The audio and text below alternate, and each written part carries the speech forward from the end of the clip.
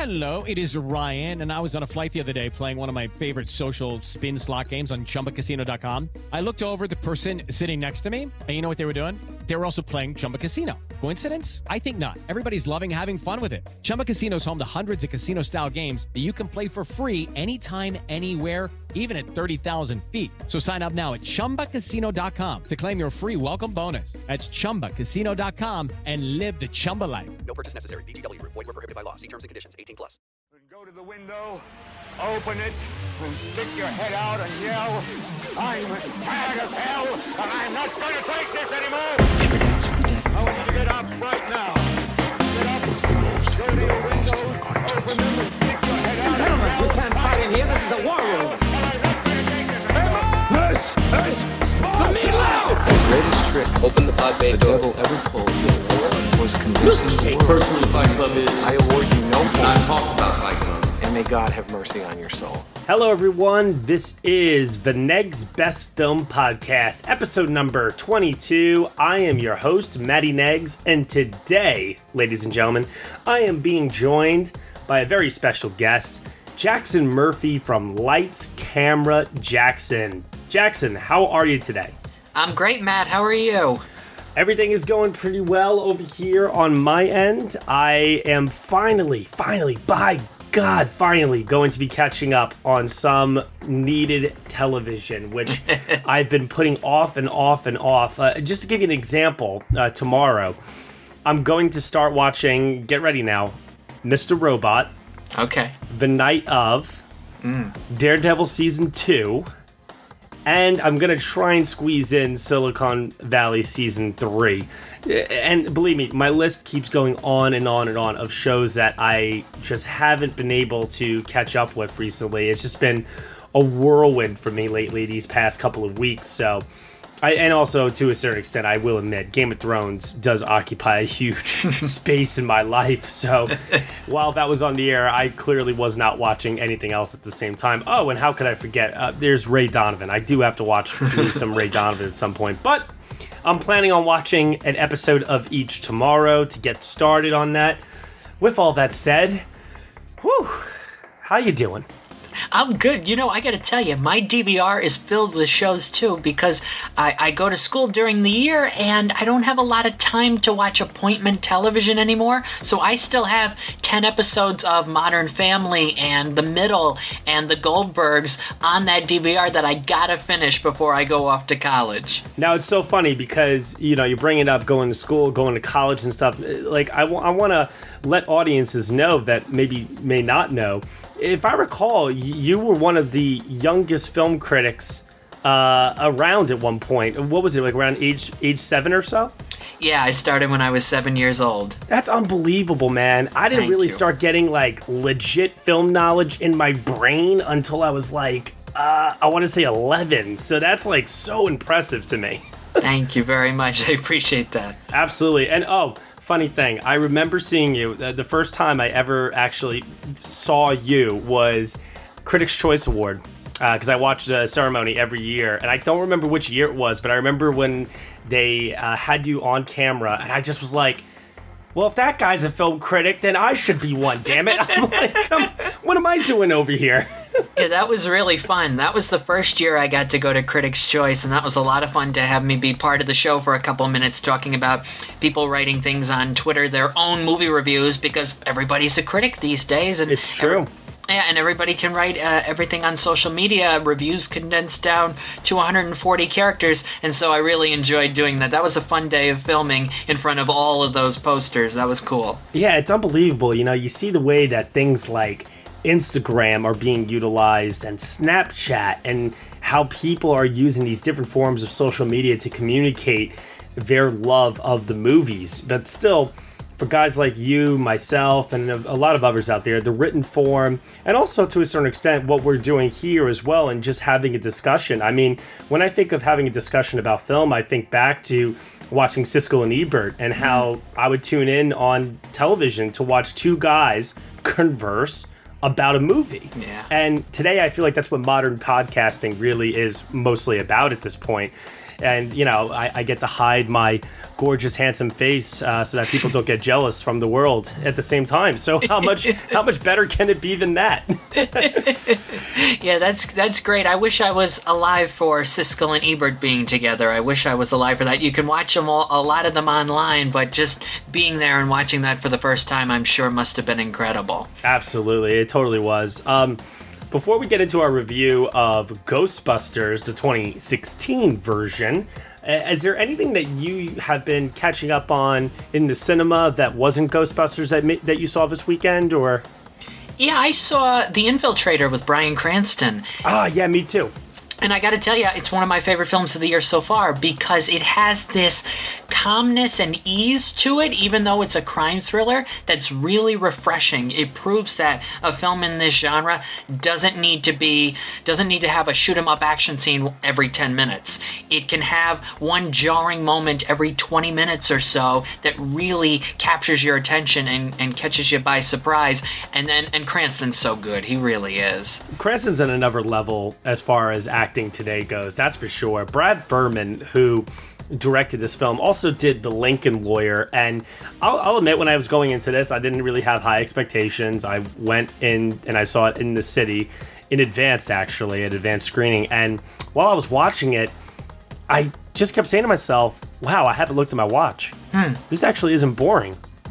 There's like real command of these scenes here. There's some real tension going on. Okay, Bryan Cranston is riveting and commanding the screen as always, but I really, really felt like Furman really knew what he was doing to such an extent that whatever faults I can throw at the movie, and I did have some, I mostly forgave it because I can't remember the last time I saw a movie in recent memory as of late where I actually wasn't bored during certain points of it. The Infiltrator had me hooked from the very beginning. I mean, how could you not when you have Rush come on, and the real time, was it Tom Sawyer, I think the song was they were playing? I can't remember exactly, but it was a classic Rush song, and it was just, it definitely had a certain confidence to it. I just completely felt that oozing through the screen. And if one complaint I could throw at it, it would be that it's a complaint and it's also a compliment. It's dumbed down. Like, it's not the kind of detail that you would get out of a documentary, say.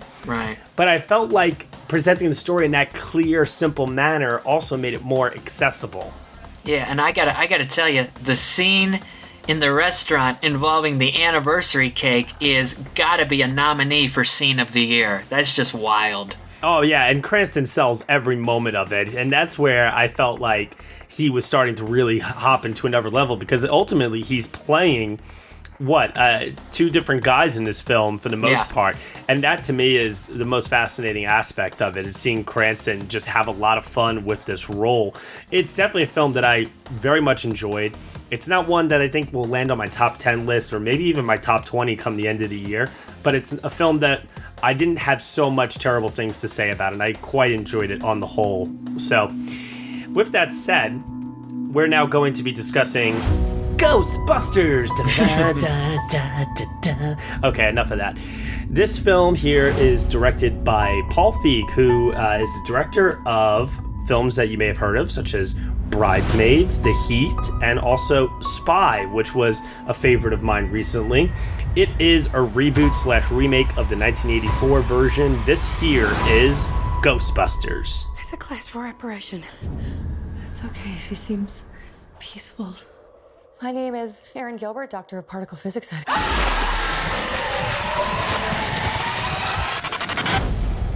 That stuff went everywhere, by the way, in every crack. Very hard to wash off. We have dedicated our whole lives to studying the paranormal. Now there's sightings all over the city. There are people out there that need our help. Holtzman, you're a brilliant engineer. Erin, no one's better at quantum physics than you. We can provide a real service. I'm joining the club. You guys are really smart about this science stuff, but I know New York. And I can borrow a car from my uncle. You didn't disclose that the vehicle was going to be a hearse. It's a Cadillac! Okay, so Ghostbusters is starring Melissa McCarthy, Kristen Wiig, Kate McKinnon, Leslie Jones, Michael Kenneth Williams, Charles Dance, Chris Hemsworth, and a few awesome cameos. The story is as follows. Paranormal researcher Abby Yates and physician Erin Gilbert are trying to prove that ghosts exist in modern society. When strange apparitions appear in Manhattan, Gilbert and Yates turn to engineer Jillian Holtzman for help. Also joining the team is Patty Tolan, a lifelong New Yorker who knows the city inside and out. Armed with proton packs and plenty of attitude, the four women prepare for an epic battle as more than 1,000 mischievous ghouls descend on Times Square. With all that said, Jackson, what did you think of Ghostbusters? I was pleasantly surprised how funny it was. I really think it's funny. And I think the four women together really bring their own unique style of comedic timing to it and their humor, and they really work well together. And I have to say, I give props to Chris Hemsworth because it's such a wacky, interesting role for him that we've never really seen before. We saw it a little bit in the Vacation movie, but it's kind of crazy here, and I think he pulls it off very nicely. I agree with you on that completely, although the surprise and delight aspect for me is actually not so much the comedy, it's more so the fact that Paul Feig was able to pull this movie together. And what I mean by that is this. The marketing behind this film was atrocious. It really, truly was. The trailers did not do a good job of selling the film to audiences. If I recall, at a certain point, YouTube said that the trailer was actually the most viewed, hated film on YouTube at one point. So that in itself is actually impressive. But I was one of those people where I had my hand up saying, I don't see a reason for this movie. I don't want to see a reboot of Ghostbusters. And it's nothing to do with the female cast here. I think all four of the females in this film are incredibly gifted actresses, more than capable of handling a movie on their own even. You don't even have to have all four of them. All of them could be the lead in their film and they would carry it the whole way through. What I was more so upset about, and this is something that we'll get into a discussion of later, is to me, Ghostbusters just feels untouchable. It feels sacred. It feels like a film that should not ever be touched. It should never be rebooted, remade, whatever the case, whatever you want to call it here. However, it is what it is. And when I saw those trailers, I expected pure and utter crap. And what I got was, oh, that's right. Paul Feig is directing this, and I should have had more confidence in him because he really did tie the movie together tonally. He tied it together from an action blockbuster standpoint. I mean, the special effects, they're not the greatest. Okay. They're okay, yeah. Yeah, they're not the greatest things I've ever seen at the movies this year. But the way that he just handles the story, the way it all rolls out, the respect that they do show to the original film, I'm right there with you. I was pleasantly surprised. Yeah, I think it's very positive through the whole thing. It makes you have a good feeling as you're watching all 2 hours of it. And there's a lot that happens with bonus scenes, and we won't spoil anything, but there's a lot of bonus scenes during the end credits that you definitely want to stay there for. It's really positive throughout. The one thing I would have to say is that I wasn't a fan of one of the cameos from one of the original cast members. I felt like that one, that his character is more perceived as a negative, minor villain type character in the film. I thought that went on a little long, wasn't as successful as some of the other cameos. Yeah, I agree. The cameos, for the most part, pretty spot on. I had no real problem with them. And I don't think it's a spoiler to say that the cameos are by the original cast from the original film. So Bill Murray shows up, Dan Aykroyd shows up. I mean, it's a lot of fun to see them in the movie and see them also wanting to be in it. I understand that there definitely was a push to try and get everyone together, including Rick Moranis at one point. But Rick respectfully declined. However, everybody else that they could get together is here in this film, including, yes, Sigourney Weaver, which was that was freaking awesome. So I definitely felt a tremendous amount of fan service, even though these guys took a lot of shit from fans. I felt like they were really trying to respect that original film in all the best ways.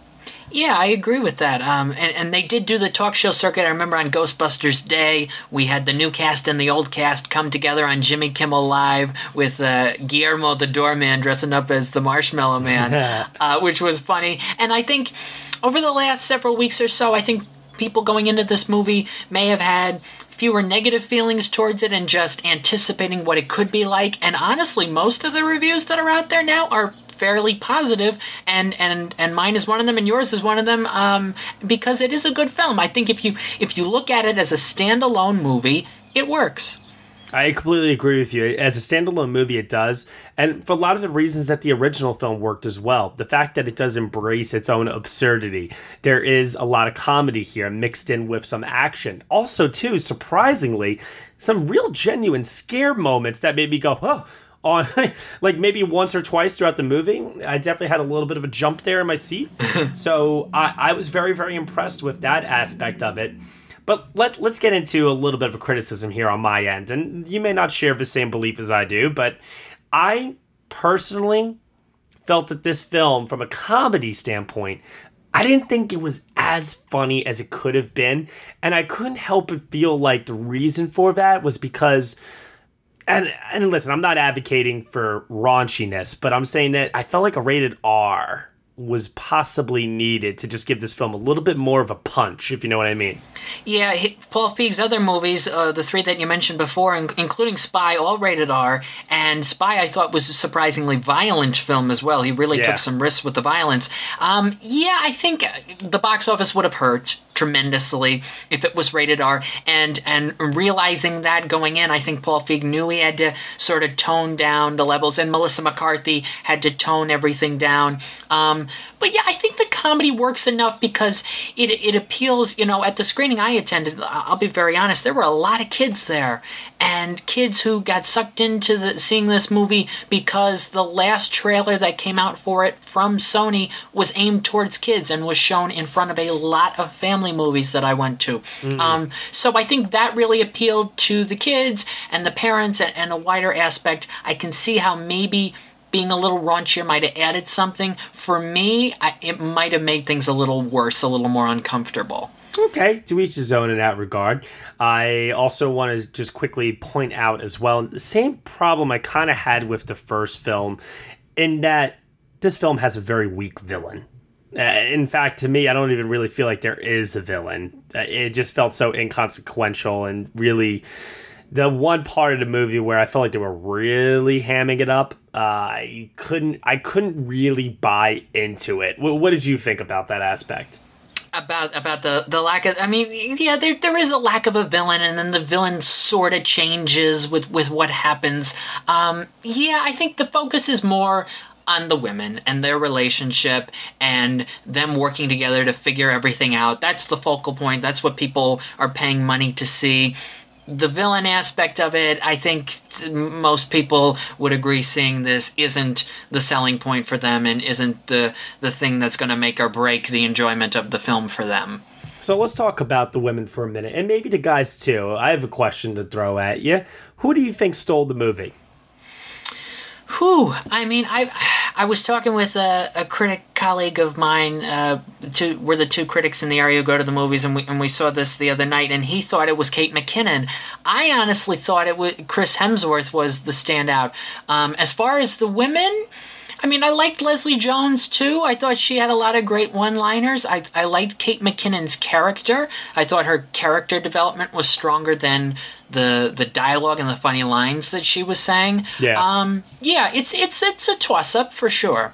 Yeah, Leslie Jones surprised me because, quite frankly, I really did just view her as stereotype, loud, like obnoxious New York. It really rubbed me the wrong way in the trailers, but when I saw the movie, it definitely came into focus a lot more. She has a lot of heart. She does. Absolutely, and I totally felt that. Kate McKinnon, for me, is the show stealer here. I really dug the line delivery, the inflection of the voice. I just thought it was so funny, and every time she was on screen, I felt the energy completely go up. I thought Melissa McCarthy was actually acting instead of playing the fat, loud stereotype character she gets typecast as in a lot of her films. When she's on, she's really, really funny, and she is on. And I felt like she was definitely on in this film. Kristen Wiig, though, having to play the straight type, you know, the goody two shoes, who's like, oh no about everything. I to be honest with you, she's like the most unmemorable person in this film for me, and I don't know if that's by design or if that's just her character didn't have enough to make her that interesting. Yeah, I think it was, you know, her interactions with Melissa McCarthy were probably the core elements as far as having her character be in this movie and what she was going to do. For me, watching Kate McKinnon, I guess maybe from watching so much Saturday Night Live and seeing her in the Weekend Update sketches and things, I know kind of where she's going with her style a lot, so nothing really surprised me with what she did in the movie. Although I thought she was funny, I thought she was great, nothing really surprised me about her for me. Yeah, I hear you. And you know, it's funny you bring up the relationship between Kristen Wiig and Melissa McCarthy, because that ending moment through the portal was actually quite touching for me. I literally felt the emotion in that scene, and I was taken aback and once again surprised by it. I'm glad that I went into this film with low expectations overall, even though nothing, and by God, I mean nothing, was going to make me smile when the Fall Out Boy version of the theme song came on. I was literally sitting in my chair and I was like, Up in Here by DMX is more of an anthem than this song. Are you kidding me right now? I don't hate the new version. I don't love the new version. I liked hearing that both versions were in the movie. I liked hearing that. Yeah. And I also really like how they came together with the logo in the subway at one point. I thought that was clever and really well done. There's a lot of moments in this film where you definitely feel the charm. You definitely feel the care that went into making sure that they didn't really screw this up. And I'm not saying that this film is perfect. And quite frankly, it's not even the best movie I've seen this summer, but going in with such low expectations made me feel like this film was better than it had, quite frankly, any right to be as far as I was concerned. With that said, though, let's toss it off to final thoughts for you, Jackson, and what grade would you give Ghostbusters? Overall, I was pleased with it. It's not a perfect movie by any means. It's got some technical issues and some screenplay issues, and it is a little long, but I would give Ghostbusters overall a solid B. Nice. Very cool. I'm with you on the length, actually. I got to agree there. I did start to feel the length by the end of the movie, and it's, like I said, it's not perfect. I could sit here for a while and I could throw out a couple of different things at this film and really, really nitpick it pretty hardcore. And you know what? Like, what am I really achieving with that? Right. What I will say is this. Everybody who gave this film a bad rep, myself included, were wrong. This film is not a disaster. It's not a terrible flick by any means necessary. In fact, I'm not going to call it a great movie. I will just simply say it is a good movie. The humor didn't quite work for me personally, but that doesn't mean it's not going to work for everybody. It will definitely work for the masses out there, and that's for sure. This is a very funny movie with really, really great cast chemistry and just a really, really good respect for the original material that it's based off of, including cameos that are endorsed by the original cast. So I don't know what more you could have wanted from this. Quite frankly, I'll ask one more question of you before I give it my final rating. If you were sitting around and you were debating which version to watch, and you had the original and you had this version on your shelf, which version of this film would you choose to watch? Whew, that's a tricky question. I mean, if you want the old-fashioned kind of nostalgia, older flair, you go with the older one to see Bill Murray. But if you want something new, and if you want high energy, clever, and girl power, then you go with the new one. They're both good. They are. It's tricky to decide one or the other. I'll be the bad guy. I'll go with the original. Bill Murray's character, I just find him to be hysterical on multiple levels. So I will always go back to that one. I'll probably watch this one again, though. I'm not going to immediately write it off. I probably will come back.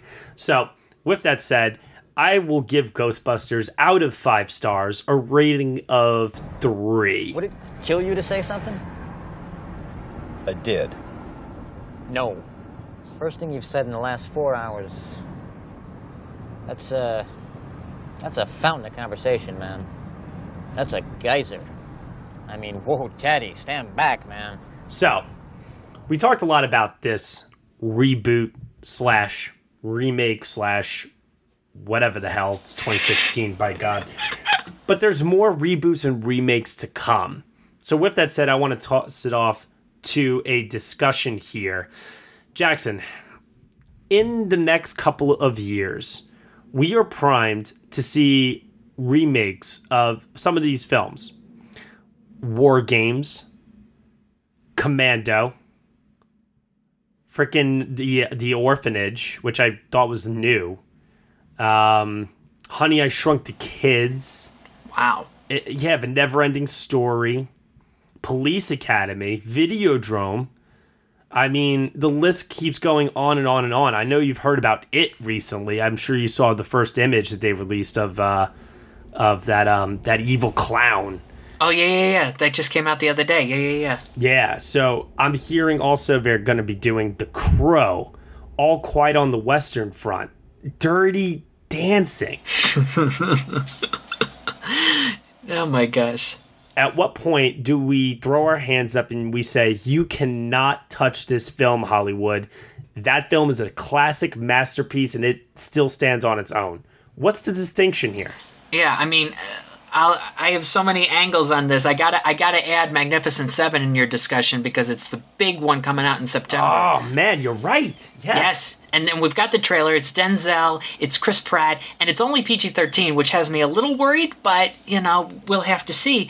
The interesting angle I want to take on this right off the bat, as far as can you touch a classic or not, Beauty and the Beast, taking an animated movie and turning into a live-action movie. And a lot of people, including myself, because Beauty is my favorite movie of all time, are crossing their fingers and praying to God that Disney is not going to screw this up. I mean, I think they're in good hands with Bill Condon, honestly. He's proven time and time again that he could handle material such as this. And, I want to just say in regards to that, because I touched upon this when The Jungle Book came out earlier this year. When you are a kid, well, actually, no, I'm kidding, no offense. When you're a kid and you go to, say, Disney World for the first time, right? And you see these people wearing costumes, but to you as a kid, you're seeing your animated characters that you've seen on television or in coloring books, whatever. They come to life before your very eyes. I think that Disney especially can get away with doing the animated to live action because it does touch very deep within that inner childhood aspect of that feeling of what is it we felt when we went to Disney the first time and we saw in front of our eyes a real life version of that animated figure.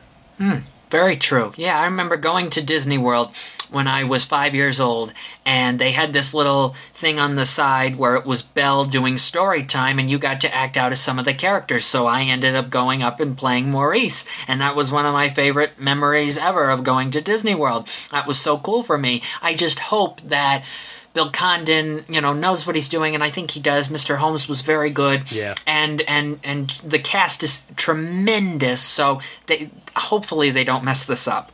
Nah, I'm with you on that. I really don't think they will, but let me throw out a couple of other titles to you right now. If I said to you that the following titles were going to be remade, and I'll throw these at you one at a time so you can give me your quick answer.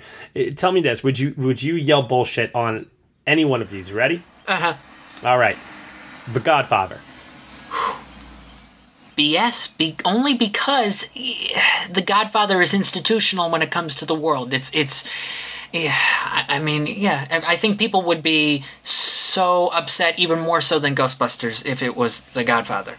Okay, all right. Jaws. You see, I saw The Shallows a couple weeks ago. Yeah, I see where you're going with this. It's trying to do Jaws all over again, and Blake Lively, and I thought the second third of that movie, the second half hour was strong and the rest of it wasn't. The middle section was good, but it didn't connect me at all. So you think that when you kind of see, like, with a modernization of how you could do a shark in today's visual effects world, it loses something. Yeah, it does. I don't think it'd have much of an impact if they did Jaws again. Okay. All right. That's fair.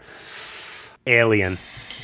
Ooh, Alien. You know, I can sort of see that being redone. I don't know. I can picture maybe the sci-fi world needing another Alien, or, you know, I could see Ridley Scott. I don't know. I can picture that easier than I can The Godfather or some other ones. I can picture that. Stand By Me. A new group of kids. That's what I'm saying, yeah. A new group of it can be done. Should it be done? No, Stand By Me is a great movie. It probably shouldn't be touched. Could Hollywood easily do it? Yes. And then as far as horror movies go, I'll throw 2 out there. Jaws doesn't count, and neither does Alien. Sci-fi and summer blockbuster.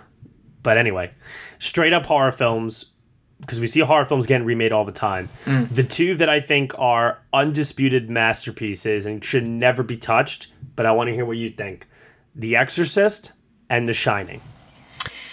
Yeah, The Exorcist and The Shining. Boy, aren't they trying to do The Exorcist again? Or they can bloody well try. Because to me, The Exorcist is the greatest horror film ever made. I really stand firm behind that. I think The Exorcist is just in another level of its own as far as movie making goes. They won't ever do The Shining again while Jack Nicholson is still alive. I think they would wait. But as far as...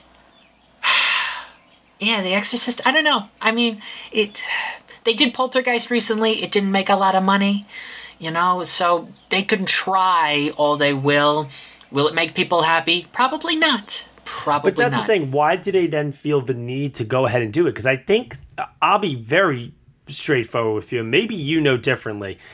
I feel that it's always about the money. Yeah. And literally, it's never about, oh, you know, we're going to take it and modernize it using today's technology. Like, as a storyteller, you're not telling an original vision. You still have something as a blueprint to put, you know, to build yours upon. I just don't see how that's fulfilling as a storyteller. And most of the time, who do they get to direct these things anyway? It's usually studio directors that maybe have a commitment to make 1 or 2 pictures for the studio as opposed to doing an independent film of some sort.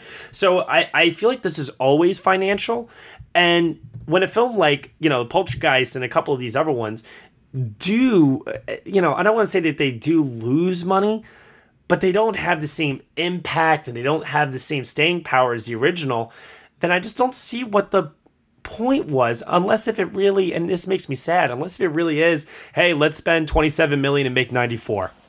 Yeah, I think because horror movies tend to open at least 20 million week number 1 and then they fall off the face of the earth, they want to capture that those 3 days, or really those 2 nights, or 3 nights now, Thursday night, Friday night, Saturday night, 18 to 35-year-old guy and girl crowd to get their 20 million from the first weekend. That is why they make these movies. That is why they continue to make them. Very rarely do you see films in that genre being made for story purposes and to try to make great cinema. They're getting them out there to get the scares out of the 18 to 35-year-olds and to make their money back. You know, I recently asked a question on my website, and the question was, what has been the best remake of the last 25 years? A lot of choices. There's even a write-in option here. And I don't have the results yet. I'm going to have the results tomorrow. But the choices are 3:10 to Yuma, which I personally like, Cape Fear, which I also like, Charlie and the Chocolate Factory, Dawn of the Dead, The Departed, King Kong, Ocean's 11, The Parent Trap, True Grit, and last but not least, War of the Worlds. Now, when I list that off to you, those are all pretty decent films for the most part. Wouldn't you say so? Yes, three of them I have seen off of your list. I haven't seen all of the ones you mentioned, but I have seen three that I do like off of that list. Would you like me to tell you which three they are? Yeah, absolutely. Okay, and then I have a write-in of my own. Charlie and the Chocolate Factory, to me, I thought was so good. I've seen it probably 3 or 4 times over the last 10 years, and I enjoyed Willy Wonka a lot with Gene Wilder, but I like this one too. It's inventive and it's fun. You didn't seem to have a great reaction towards it when you were naming it off. And Gene Wilder's performance in that film overall is sacred to me personally. So. Okay. All right. And then the second one I have is The Parent Trap. And I really liked it. I remember watching it when I was very young, and it was when Lindsay Lohan was a good person, and and it was sweet, and Natasha Richardson was in it, and Dennis Quaid, and I know it's a long movie, but I remember really enjoying it. Yeah, definitely. And then the third movie I have is True Grit, which I liked. I remember seeing it that night in New York City when it came out. And Haley Steinfeld was so good in it, and Jeff Bridges. I really liked that. And I have to tell you, my write-in would be Hairspray. Oh, good choice. Thank That's you. Right. I liked Travolta a lot. The music's great. The costumes, the makeup, the hair, everything about it. The cast is unbelievable. It's infectious. It's fun. Hairspray. Hairspray might be my favorite out of all of these. It's between Hairspray and Charlie for me out of all the ones we've mentioned so far. Well, definitely an interesting choice and selection there for sure. Let's ask this question here. Why do you think studios do keep going to the well here when it comes to these reboots, remakes, instead of endorsing original material? Because, quite frankly, I understand that if you're like adapting like a toy line like they did for Transformers, but I'm talking just straight up adapting other films that are already in existence here. I know that original properties don't traditionally do as well, but I get this like sense, and I've been reading so many interviews lately where a guy like Charlie Kaufman can't get work anymore. And that guy to me is a genius. He's a visionary. So you liked Anomalisa then? I did. Okay, you see, I did not. Okay, and that's fine. I mean, you got to at least throw your hands up and say you probably liked Eternal Sunshine of the Spotless Mind, I hope, right? And Be Kind Rewind from Michel Gondry too. I love that movie. I mean, I support, original ideas and independent cinema and all of that. I think, original ideas are the best. The problem is Hollywood doesn't have too many original ideas anymore, and they need to go back to the well, and they need to put out new versions of old movies just to keep the studios afloat. Is it that they don't have original ideas anymore, or is it because they're not willing to risk on original ideas? Because I feel like there is a lot of originality out there. There's scripts that get turned down every single day. Why can't they bring in maybe somebody to just do a rewrite of some guy's script that he did in his basement at home? You know what I mean? Yeah, I think you're right that there is risk. There is risk involved in taking on an original concept, and some studios may not want it, and that they think it's easier to go along. to go along with something that's already been established. That they think it's easier, that they think there's already a built-in audience, that they think it'll work. But they should take more risks, and they should go with more original concepts, because then, people wouldn't be, up in arms about another version of this or that coming out, and there wouldn't be such crazy controversy. You know who does take risks, and you know who does produce original works of art? Who would that be? Television. Television nowadays is the place where I feel that a lot of filmmakers that are not able to find work today in film, look at Steven Soderbergh, look at David Fincher. A lot of these guys are running over to television. Steven Zaillian, great screenwriter, not so good of a director from All the King's Men's remake, but when he's done this show The Night Of on HBO, and the first episode aired, and it got rave reviews. And so I'm watching a lot of these guys who I'm really well aware of, who do have a lot of credibility to their names, making their mark now in television, as the television landscape has become so much more cinematic in the last, 8 to 10 years or so? Oh yeah, I would even. You're taking it from the director and the writer point of view. I'm going to take it from the acting point of view. I mean, would you have seen someone like Viola Davis go to television and then ends up winning all these awards for How to Get Away with Murder? We're seeing so many movie stars. She said it before. 40-year-old plus, black woman. She said it in lots of interviews. It's hard for her to get work, which is a shame, by the way. She's a very good actress. She is. She truly is, and she's also still currently my pick to win Best Actress this year if Fences comes out in time. And we'll see if that comes to fruition or not. But I'm with you on that, man. The acting, it's amazing because an actor's name can get me to watch a television show like that. And even if it's a miniseries, because you're getting something that you feel like you should be getting in the movies. But what I love about television now is that they have the ability to tell long-form storytelling. And it's so consistent and so not episodic, like each week is different. It's a beginning, middle, and end, and the storytelling is just so much stronger. And that's where the original content is. And let me tell you, unless if it's in Spanish, it ain't getting remade to English anytime soon. You're not going to see the remake of Breaking Bad. You're not going to see that. But yet, I mean, I want to bring up Jeff Daniels too from the newsroom. I think he said before he didn't expect to go to television, and then he wins an Emmy, and I thought he was the best part of the newsroom by far, his character. But also when you look at Roots just got remade, and now it's nominated for Emmys. So maybe things will get remade 40 years from now. Maybe it'll go the opposite way. Maybe it'll be. Oh, man, you're right about that. Man, it's funny. That didn't even enter my mind. That's actually a very, very good point. It did just get nominated for the Emmy Award, yeah. It did. It definitely did. It's going to lose, unfortunately. I mean, I don't know about you. Just really quick, go off on a little bit of a tangent here. People versus O.J. Simpson, I'm very confident in that one. Are you confident? Yeah, I haven't seen too much of it. I watched a little bit of the first episode. I didn't get crazy hooked on it because of time and all that, but I think it has a very strong chance of sweeping a lot of those categories. You and I can talk off the air about possible Emmy predictions here because I definitely have my picks for that, and that's for sure. But that's pretty much all the time that we have here today. Why don't we pass it off to you now? Tell us, where can we find you on the internet? All right, so latest movie news, movie reviews, and some TV talk as well. Lights-camera-jackson.com. I'm on Twitter at LCJ Reviews, Facebook Lights Camera Jackson, YouTube.com/LightsCameraJackson, Instagram at LightsCamJackson, and I am on your wonderful podcast and on so many over the next couple weeks. It's the LCJ Podathon. I'm going on all these different movie-themed podcasts and raising money for the Make-A-Wish Foundation.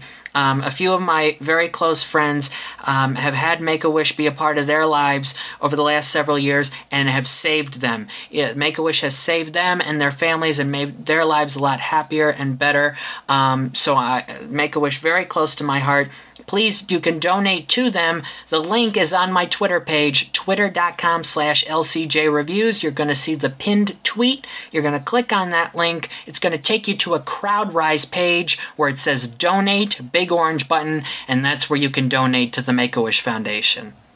I gotta say, what you're doing is very, very admirable, and it's really, really, really heartwarming to see something like that. And I admire your work, and like I was saying earlier, man, when I first saw you, I was just like, man, if this kid can do it, anybody can. Why haven't I, and it just goes to show you that if you have a passion in this world and if you truly believe in what it is that you're doing, whether it is supporting a cause or if it's creating art or if it's like, in my case, just commenting and discussing great art, then follow through with your passion, people.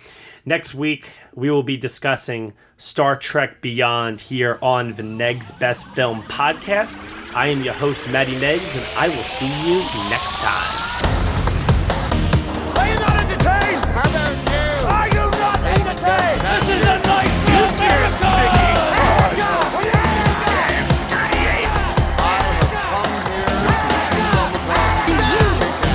Good day, sir. It is Ryan here, and I have a question for you. What do you do when you win?